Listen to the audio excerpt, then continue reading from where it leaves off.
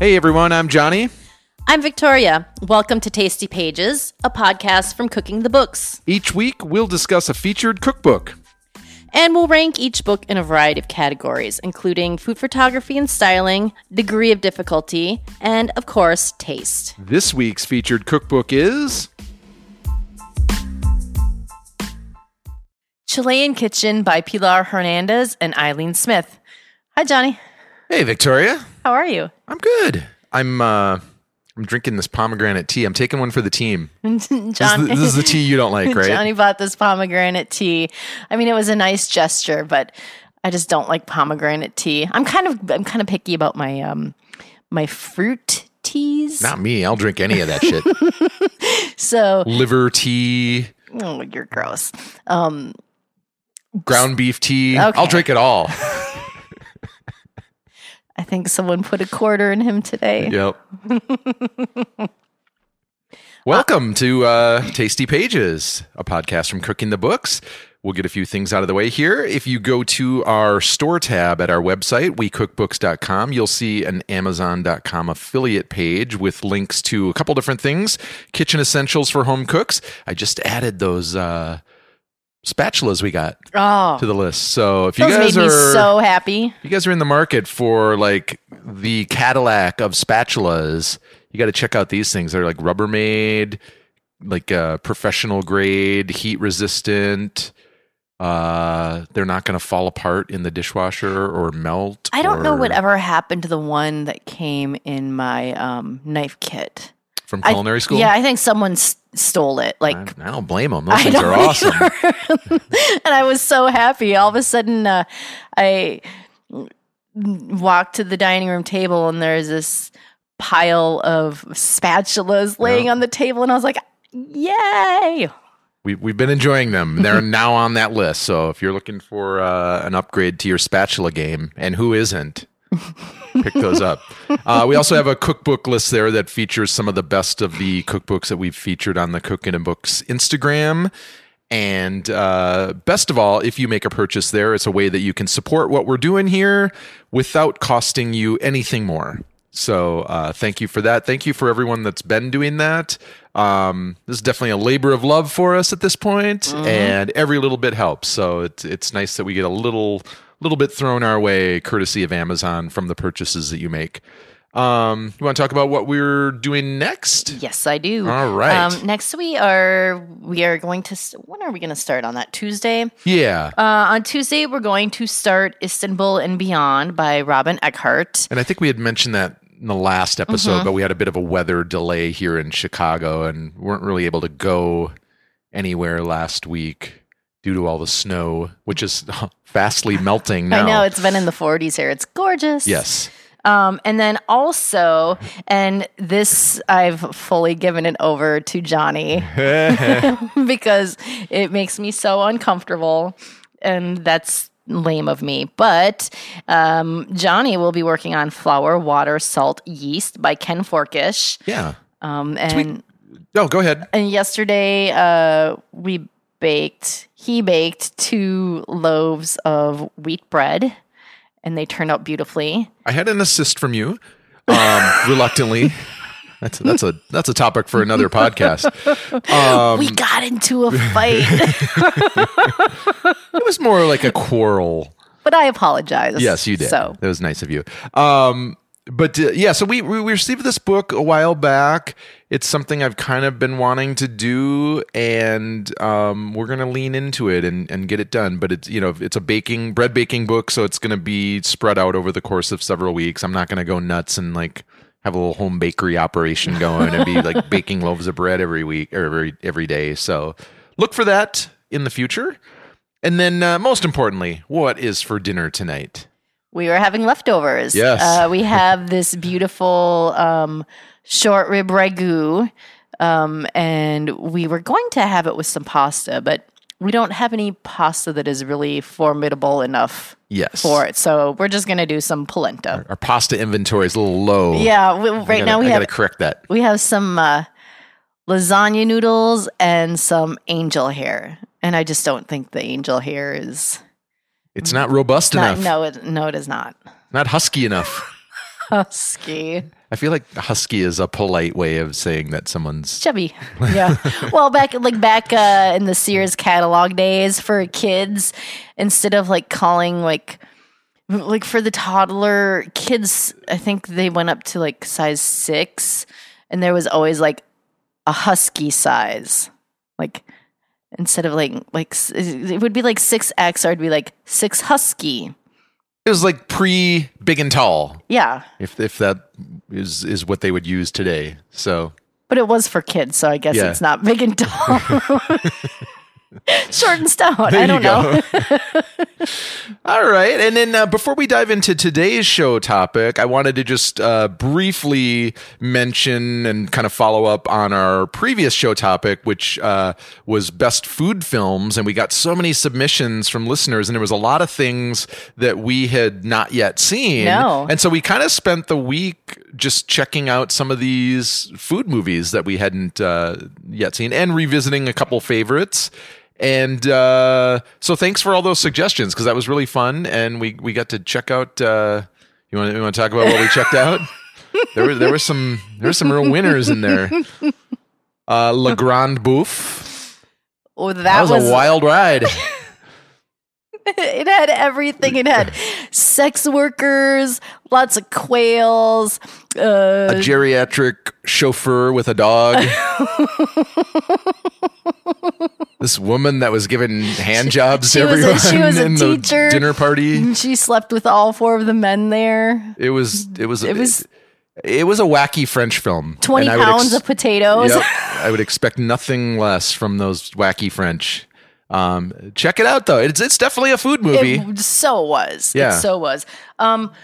We also saw Spirited Away. Not a food movie. It wasn't. But also I think when we were talking about it earlier, I was like, we don't really watch any of the Pixar blah blah blah. I mean, I just wanted to correct myself. I realized that this wasn't a Pixar movie. Yeah. But very obviously. So, animated. Yeah.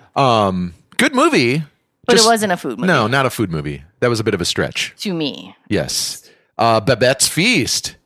Definitely a food movie, and a surprisingly good one. It didn't really take off to be a food movie. It was a slow burn. It was. I mean, the first food scene was when they were making the beer brut, the beer bread soup. Yeah.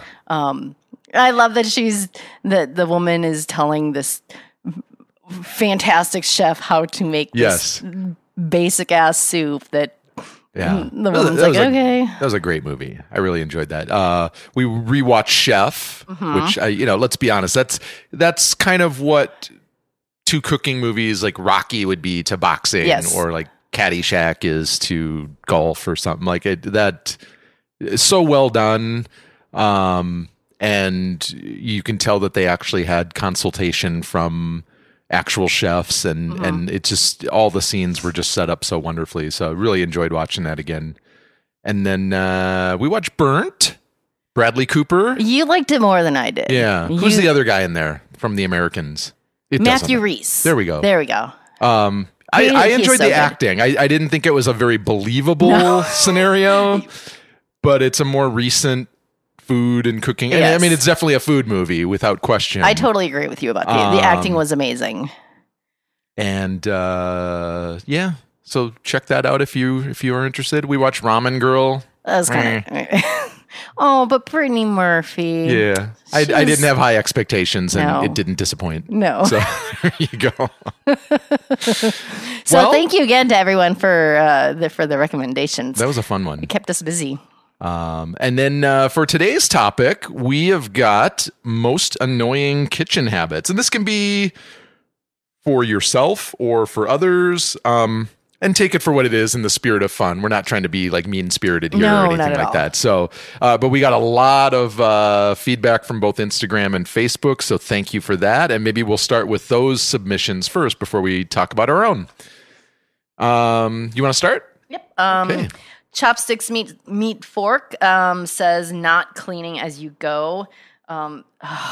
I can't agree more. Yeah. I think working in a messy kitchen is just really anxiety inducing.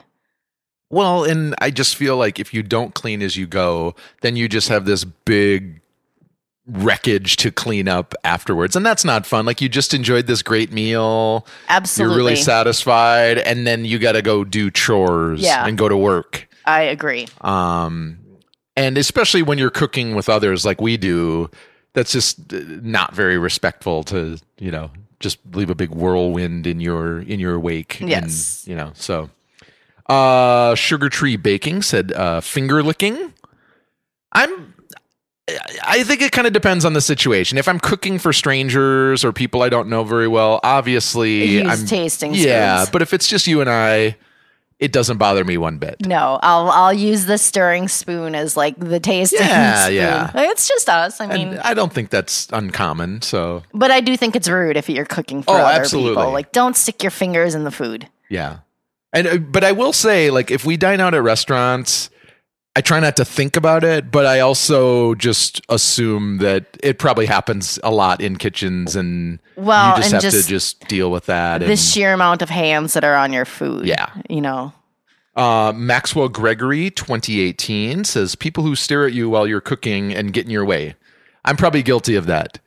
Because I know there's times when you just kind of take over and wanna cook and be in your zone, and I'll feel so guilty just like sitting while you're cooking, and so I feel like I should be assisting or helping. Well, and especially if I'm just like cooking something off the top of my head, and you'll be like, "What can I do?" Yes, and I'm sitting here, my wheels are spinning, and then I have to try and answer you, and I'm like, "Just go relax, sit down." I'm getting better at that. You are. If you. I know that if you need help, you'll ask, and otherwise, as long as you're not annoyed that I'm not helping, I'll just stay out of the way. But then again, the shoe can be on the other foot, because we'll get to this later. Okay. And then we had some submissions from Facebook. Anita said, "How differently everyone learns to chop if you're not taught professionally." So I guess it's. Everyone has their own like knife skill approach, and I think I understand what she's saying. Like, if you haven't been trained professionally, your skills may vary. Yeah, but yet a lot of people still have very strong opinions about how others it should be done. Yes. Oh, that is really annoying. That is really, really annoying. And I'll be the first to admit that my knife skills are not like super strong. I think you have really good knife skills. Oh, well, thank you. See, I don't feel that way, but I've not been professionally trained or anything like that. So no, I think sometimes I'll walk by while you're cutting stuff and I'm like, damn. I learned it from watching Ramen Girl. Okay. Brittany Murphy. It's great knife skills she has. All right. And then let's see, what else do we have? Melissa G said this is as it relates to other people. She said meat and veg prep on the same cutting board. Definitely a consideration. That's freaking cross-contamination. Yeah. You could kill someone. And aside from that, just, if you've got like a vegan or vegetarian in your group, that's just kind of rude. Yes. And insensitive. The snazzy spoon rest on the stove that never gets used. I think we gave up on those snazzy spoon rests. We just use little saucers. Plates, yeah. Little drink coffee saucers that we have that were unused until we started using them as spoon rests. And here's another one: having an impressive spice collection on display, but the jars are so dusty because they never get used. Yep. But I would add to that, like, if people have like this impressive collection of pots and pans or cookware that it just sits on a shelf, like, with framed portraits around it and knickknacks, and it doesn't look like they ever actually touch it to do some cooking. Although I do get it though. Like, looks like a prop kitchen. Some of, some cookware is really beautiful. Nope. Unless you have your own TV show and it's a part of your studio, I'm saying no to that. Use it or lose it. Well, I'll take it and use it. Right? Damn it. Look at this. This topic is inspiring some issues. Actually, it just makes me jealous and sad because I want all of it. Mm-hmm. I want the beautiful cookware. But Melissa also hates people who brush their teeth in the kitchen sink. I think I do that sometimes. So sorry, Melissa. I'll if I ever get invited over to your house, I'll be sure to refrain from that habit. Do you do that? No. Oh, No. sometimes I do it. It's a sink. I don't know. I just never. No, I don't. I mean, I don't think I would wash like my hands that were covered in like, dirt and oil. Like if I was like doing something on the car or something and then like came in and like washed it in the kitchen sink, I'd probably go downstairs in our laundry room sink and make a big mess. But okay, I feel you, Melissa. Ooh, here's and then Melissa also said she slacks on sharpening her knives once in a while. Guilty. Yes, and I'm very guilty. And using dull knives can be dangerous. Yes, because you use more force and you can cut yourself. I think worse. Some people are intimidated by sharp knives. It's actually the other way around. You should be intimidated by dull knives because they're far more dangerous, in my opinion. Amanda Kay. Ooh, this one drives me crazy too. And I'll see it happening on TV and I'm like, stop it. Yeah. When people use metal spoons in an aggressive scraping motion on nonstick pans. Yep. Oof. Our friend Nancy said, I can't think of one annoying habit because if someone else is cooking, I'm happy. That's the spirit. Yep. Yes. Good for you, Nancy. Chris M said dishwasher chess. I am so guilty of always rearranging the dishwasher. And I don't know if you notice it. I probably don't. It drives... Nor do I care. Oh my God. You do you.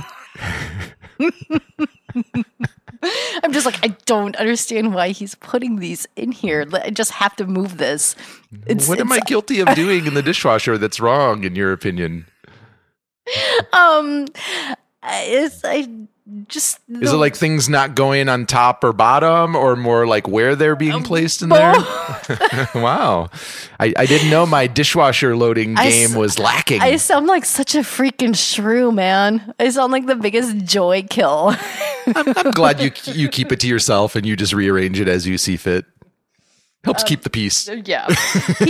Here's one, and this is one that I am super guilty of. Thad E said, people snacking on my prep. Yep. I can tell sometimes Johnny just wants to smack my hands away. Like, stop. I don't think we've ever had this conversation, or that I've told you about this. You know why I think it kind of bothers me? This is just totally my own shit to deal with, and it has nothing to do with you. So okay, this is interesting. I want to hear this. My dad used to do it all the time growing up, and like what issues I have with my dad could fill like a whole other like podcast series or something. Maybe that's my new ventures. We'll just like do that. But so he used to do that, and then it was just like one of those things where like he never cooked, he never cleaned, he never did anything other than eat the food that was cooked for him. And so then he'd wander into the kitchen and start picking at stuff as it was being prepped, and like even as a little kid, it just drove me bananas. Well, at our wedding reception, he pulled his ass up to the buffet table before we even got there. Yep. Classy. Boo. All right. Well, that's enough of my family issues. Airing my dirty laundry. Yeah. But yeah, so I think that's why sometimes when you come in and like grab a little something zoink and disappear, I'm always like, stop. That kind of thing. One more. Maggie said, my biggest pet peeve in any kitchen is not washing and replacing knives after use. Worse, if they just put it in the sink. Yes. That is dangerous. Yes. Especially if you have a sink full of water. Yeah. So you just submerge it in the water and leave it sitting there. We're pretty good about like immediately cleaning our knives. We don't leave them in the sink or anything. I always wash them, dry them off, put them back on the metal strip. And for the love of all things holy, don't put them in the dishwasher. I know that people just seems who do so that. weird to me. Want to ruin your knives really quick? Make them dull? Throw them in the dishwasher. It's not good. No. All right. Let's move on to our picks. Okay. We kind of discussed some of them already. Yes. What's one of yours? Wasted trips. Like when you're doing your prep, going back and forth to the pantry. Agreed. It's like, take your time, grab a sheet tray, figure out what you need. And I'm saying this as annoying because I do it sometimes, and then I'm just like, what is wrong with you? Yeah. It's just really inefficient. And another one, and this is one that I see on TV all the time that drives me crazy, is using the wrong tools for the wrong job. Oh, I've seen people open up cans with chef's knives. I mean, I realize like on this reality show where maybe you don't have access to the proper equipment, you don't know where it is, you're just under time constraints, you're just, there's like money on the line, so you just do what you got to do. Yeah. But or well, like if I'm watching like one of my Real Housewives of bullshit shows, which I love, I will unabashedly profess my love for them. No shame. Like chopping an entire onion with a paring knife. Yeah. And then not a culinary school grad. It pains me to watch. I'm just like, ooh. Okay, go ahead. What's one of yours? Those who do not cook or do the dishes. And this is a conversation we've had many a time.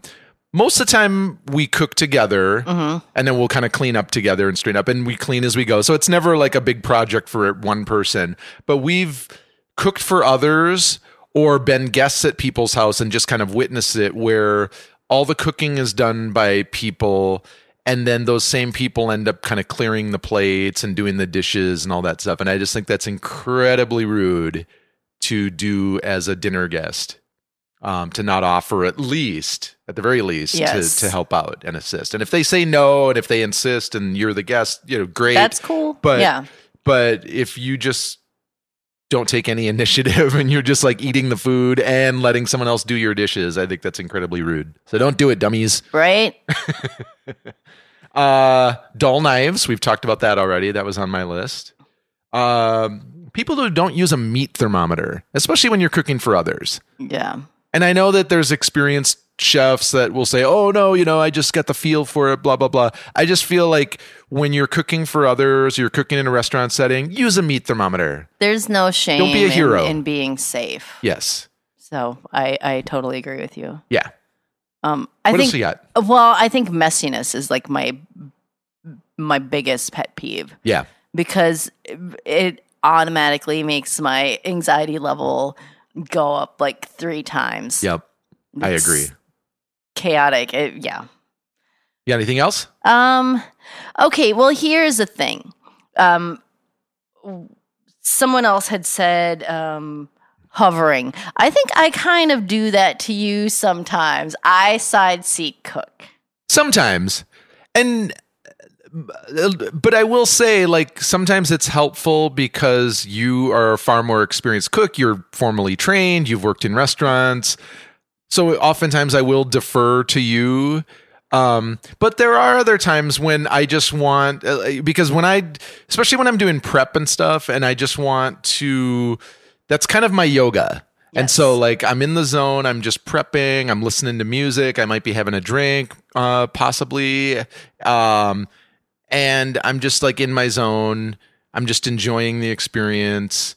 And if you get a little too overzealous where you're like trying to offer input or do stuff for me, I get a little bit unsettled. But in my defense, sometimes this is just, and I'm not making excuses, but this sounds like a goddamn excuse. I'm not making excuses, but here's an excuse. There are times like when I want things cut a certain way for photographs. No, I totally and get I that. will absolutely tell you that. Yep. But when I'm like, maybe you should do it this way. Maybe you should do it that way. I'm totally guilty of it. And I know it bothers you. So I apologize.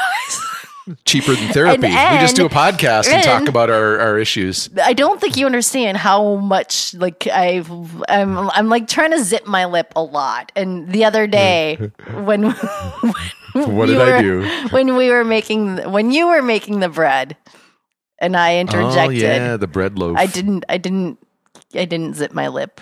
You didn't take into account that you had never made this bread either, but yet you were the expert on it. And I'm the worst at bread making. I just had to get my 6 cents. Be careful what you wish for. That became your loaf of bread. It did. He's like, you know what? I'm not fucking doing this anymore. This is your project now. And he sure did teach me my lesson. Yep. You baked a loaf of bread that you didn't want to bake. The Reluctant Baker. That's your new Instagram page. Follow me as I bake through loaves of bread that I really have no interest in baking. All right. I have one more before we move on. Okay. Those who don't taste and season as they cook. Oh, yes. And I think it happens often with like home cooks where they just, they're following a recipe, but they're not really like tasting it and adjusting. And you got to do that. Yes. Everyone's got their own preferences. What might be salty to one, maybe under seasoned to another. So I know that if I didn't do that, not anymore because I've kind of learned, but I tend to like things saltier. So you have a high salt tolerance. I do. And so if you taste something and say that it's a little too salty, I know that it's probably going to be it's a bridge too far. Then I'm like, don't salt anymore. All right. Shall we jump into Chilean Kitchen? Let's do it. All right. So this was a fun book. I don't believe either of us can recall a time when we had like authentic Chilean cuisine, either at home or in a restaurant. So this was an intriguing book for us to discover. And we figured, why not dive into it? And I think we learned some things along the way. First and foremost is that in addition to all the indigenous elements to Chilean cooking, there are traces of German, French, Spanish, and Italian cuisine, probably from colonization. Yeah, we've talked about that before. Interestingly, though, geographically, Chile stretches more than 2,600 miles from north to south, but is only 220 miles across at its widest point. So you've got this vast, long country that covers all these different climates. So it's a lot of different ecosystems, and then on top of that, like half of the population lives in the central region. So I think that's where the focus of this book was. Even though there are some very specific kind of regional cuisines that would be fun to explore, maybe in another book or something that they'll do. But so that was kind of our starting point. Contrary to popular belief, the food isn't spicy. Yeah. I mean, there's spicy and then there's spicy. Yeah. Like spicy hot. The food is spicy, but it's not like spicy heat. Yes. Anything else to add to the overview of the book? I think we kind of covered it all. There's 75 recipes. We made 7 for the week. You want to talk about some of the, just the highlights and cover that, and then we'll get into our rankings? Sure. Okay. Well, the things that we did pastel di choclo, which is a ground beef casserole. It's kind of like a shepherd's pie, if you will, but it's topped with this nice crusty corn mash. And we actually just posted this photo, at the time of this recording, we posted this photo on our feed today, and I saw that someone said that they actually ate this dish on their last evening in Santiago. Yes. Which I thought was really cool, because it does say in the book that, if there was kind of a quote unquote national dish of Chile, this would probably be it. So yep, and there's a little surprise lurking in there. There's some boiled eggs and olives and raisins. Yeah. So you have like this salty, sweet thing going on. Not flavor combinations I would ever consider if I was just composing something from scratch. That sounds like a pantry meal. Like you just feel like, I got these raisins, I got these black olives.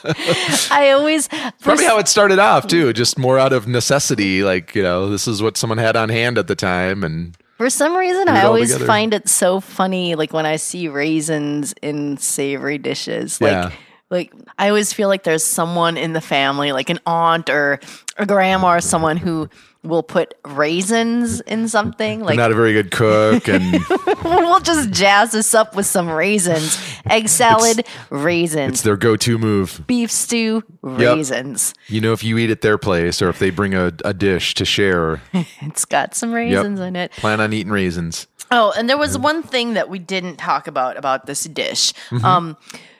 There was a bit of confusion with the kind of the method. Yes. Because what the recipe told you to do is just take your block of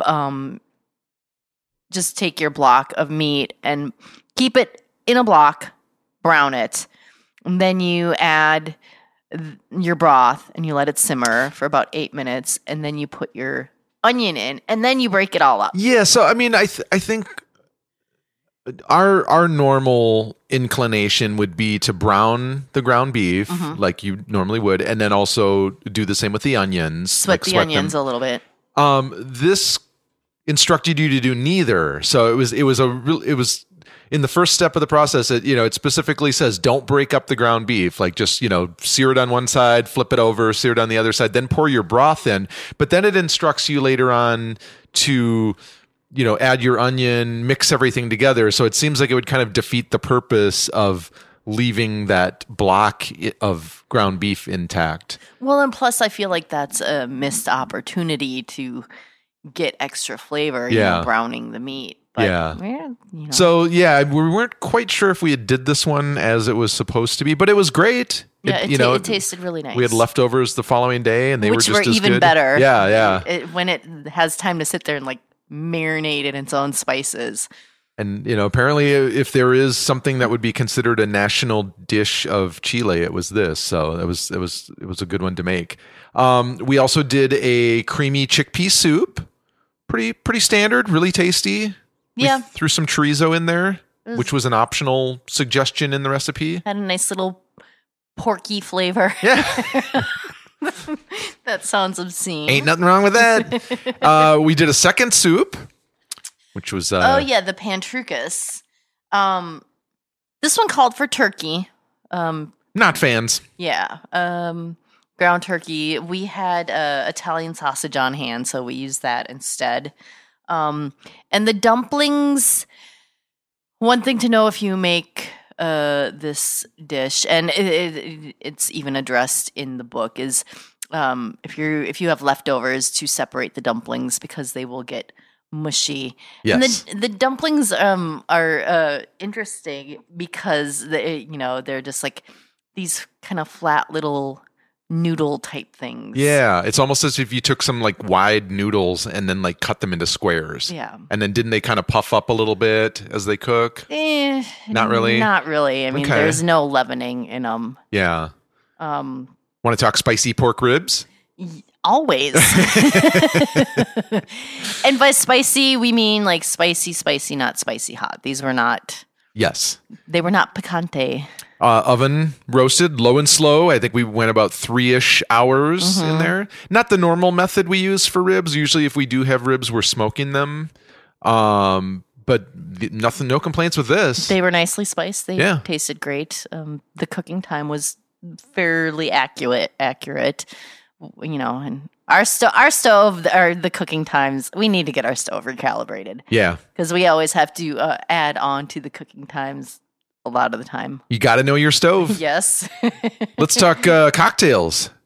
Ooh, pisco sour. Yeah. So if you follow us, you know that, generally if a book has a cocktail recipe within the pages, we're game for trying it, being the lushes that we are. And pisco being kind of the national spirit of Chile. Yep, it's a distilled grape brandy. Packs a bit of a punch. Also made in Peru.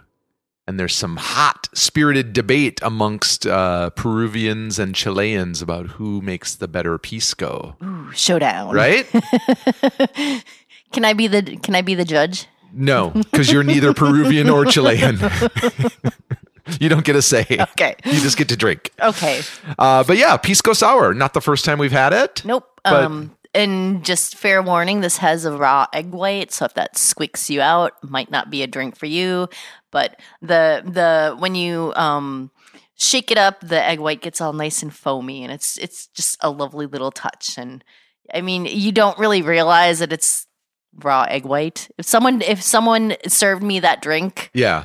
and I didn't know why there was this foamy thing, or what the ingredients were, I never would be like, oh, hey, that's egg white. It's a great cocktail to kind of ease into the evening, which is kind of how we did it. It was like our first cocktail of the evening, and it was perfect. Really good. And then this next one was kind of interesting. I'm not going to try and pronounce the name. I'll butcher it, but it's basically a sweetened dried peach punch with barley, and it's described in the book as a kind of a cross between a drink and a snack. Drinkable snack. I don't know if I like drinking my snacks. Would you say texturally it could be loosely compared to like a bubble tea in some ways? Well, yeah. I mean, there's that chewy factor. The barley tends to get really chewy. And here's the thing. That was my problem with this drink. It leaned a little bit too sweet for me.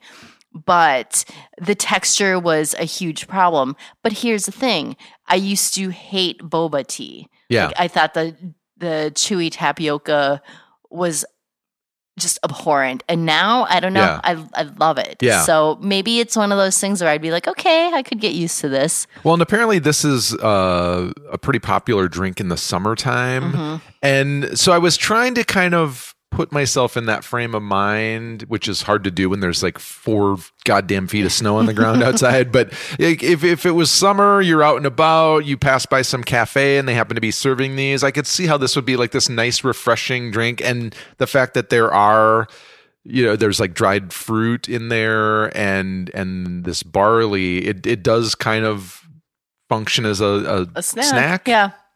To some degree. So like I get it. Yeah. I could see how that would be very appealing. Yeah. It's just not for me, though. Yeah. And then lastly, we made this, what was called like a sweet Christmas bread. It was like a fruit cake. Yes. And it was perfect because it was like the beginning of December. Mm-hmm. We were easing into Christmas and this bread came along. I made a little substitution this, and I think like fruit cake Christmas, we'll call it a fruit cake. Yeah. That's basically what it is. Yeah. It gets a bad rap, and I've had some delicious fruit cakes. Yeah. One of the things that I think bad fruit cakes have is really bad candied fruit. Yes. Which proved to be kind of tough to find for this recipe. We were not expecting that. I was shocked. I was like, it should be all over the store shelves in the baking aisle at this time of year, and it wasn't. Yeah. So what I did was I bought some of we raided our pantry. We had like dried apricots. We had some golden raisins. We had a bunch of nuts. But then I also went to Trader Joe. We went to Trader Joe's, and I was like, so you're putting raisins in here. You're channeling your inner auntie. That's not the point of my story. Okay, so you're at Trader Joe's. So I took some of that fruit. You got some of those the fruit leather things. You got some of those chocolate coffee beans. Oh, I love those. Then, but those did not go in there. No, they did not. Those went into my mouth. Those were just for snacking while we made this. Those went into my mouth and stuck in my teeth. Yep. But I got some fruit leather, like the mango one, strawberry, raspberry, cut it up. It worked brilliantly. Yeah. Good save. Yes, thank you. Well, and there was like all the classic, fall holiday spices like cinnamon, nutmeg, cloves. This froze really well. Yes, it did. So we made some and then portioned it out, and then we were kind of snacking on this all throughout December. It was tasty creation. It was a gift that kept on giving. Yes. There was a recipe called for rum, correct? Yes, but we used bourbon. Yeah, and twice the amount per usual. Because of course. And I actually love that flavor. Like you could taste it. It was there, but it wasn't by any means boozy. It was a good amount. So there we go. So before we jump into our own rankings, per usual, we're going to jump on Amazon and find the critical reviews of the book, of which there were not many. That's good. Yeah, it was a great book. But I did find a couple. There's always those people. And the first one being Paz V gave it 1 out of 5 stars. And they said, It's not worth it. The recipe for bread with avocado, a mockery. They were very offended by the bread with avocado. And you looked that recipe up, right? It was an avocado toast. Oh. I don't. Which I was unaware was like something that was consumed in Chile. Yeah. On Well, the regular? and the recipe is super simple. It's like, don't fuck around with the avocado you're going to put on the toast. Mash it up, salt, pepper. That's it. That's all you need. Somehow that managed to offend them. They're very offended. I know, mockery. like a mockery. Wow. Oh. And then there was one other. Go ahead and read that Myron one. D. Riddle gave it 3 out of 5 stars. And I'm reading this verbatim. Okay, so it's not worth it. Oh, wait, no. That was me. The mockery. Very short and missing on favorites, soup and sandwich recipes. I was both disappointed and dissatisfied. All right. Disappointed and dissatisfied. Yes. Whoa. I mean, double dis. okay, I get there aren't a lot of sandwich recipes in here. We made 2 soups for crying out loud. Yeah, there are a goodly amount of soups in this. Yeah. You know, I mean, but this isn't a soup and sandwich It wasn't book. Chilean Soup Kitchen. It's Chilean Kitchen. It's the title of the book, you dummy. Myron. All right. Should we move on to our rankings? Let's do it. Let's start with food photography and styling. What'd you give it? I gave it a 4. To me, it felt like it was an equal mix of like over the head, the old 45 degree, some macro shots. It was like the photographer didn't have you know how some books the photographer will have an aesthetic and stick to it. Absolutely. And this was kind of across the board, which I can appreciate. Yeah, almost as if you weren't aware, you'd think it was like several photographers that had worked on the book, because there really wasn't one particular kind of style. Some of them were like dark and moody, and then other ones were like really well lit. The photo for the Pisco Sour was lovely. It was yeah. just bright and beautiful. Minimal props. I mean, if there was anything, they might have had like a fork or a spoon in the shot, but there Yes. wasn't a lot of linens or anything fussy like that. And like you said, most of the shots were like more on the close-up side. I gave it a 4 as well. Okay. Let's move on to just design and layout. What'd you give it? 4. Okay. Simple, easy to follow. Chapters are divided cleverly into seasons, which I appreciated, so that depending on what you have available to you at any given time, you can kind of focus your attention on those recipes. I appreciated that the recipe titles included both the Chilean name as well as the English translation. I love knowing what the name of the dish is, even if I do try and butcher it pronouncing it. But the English translation helped to make it a little bit more, accessible to non-Spanish speaking dummy like myself. But then again, you know what? Sometimes I really do love when it doesn't have the translation, because then you actually have to like sit there and fully look at the recipe and figure out what's in it. Take that leap of Does faith. that sound good? Yep. Rather than just being like, oh, it's chicken with rice and spices. Yeah. The only other thing I would add is that the introductory pages I thought were really informative, because I learned a lot about the history and characteristics of Chile as a country, as well as the population, the cuisine. So really appreciated that. What'd you have for it? I gave it a 3.5, and Okay. basically everything you said is what I had written down. All right. This meeting is adjourned. All right. Degree of difficulty. I gave it a 2. Okay. There, I would feel confident giving this book to a novice cook, and I would feel fairly confident that they could make any dish in here. Some of the baking stuff might be a little bit harder, but Yeah, baking that was stuff in my always notes. is. I know there was that. It was like a crepe layer cake that had chocolate on it. Chocolate and that looked a little raspberry, bit involved. You had mentioned like a roll cake. Yeah, there was like you make it in a jelly roll pan, and then it's got like a cream filling, and Yeah. those always just give me like it makes me horribly nervous just to see those, because I just imagine trying to roll it and it's cracking. Some and bad trauma from your past or something. with Yes. trying to make one of those. When you can't get the jelly roll to roll, no. And I gave it a 2 Okay. as well. Same thing. Like I thought any beginner cook would have no trouble navigating most of the recipes. The baking ones might prove a little bit challenging, but even those, I didn't think there was anything like super involved. Yeah. And then lastly, and most importantly, taste. I gave it a 4. All right. I thought the flavors were very clear. There was nothing like there wasn't a dish that we ate where I was like, this is kind of muddled tasting. Like all the spices and flavors were very clear and concise. Yeah. And and I gave it a 4. I liked it. We're on the same page. I gave it a 4 as well.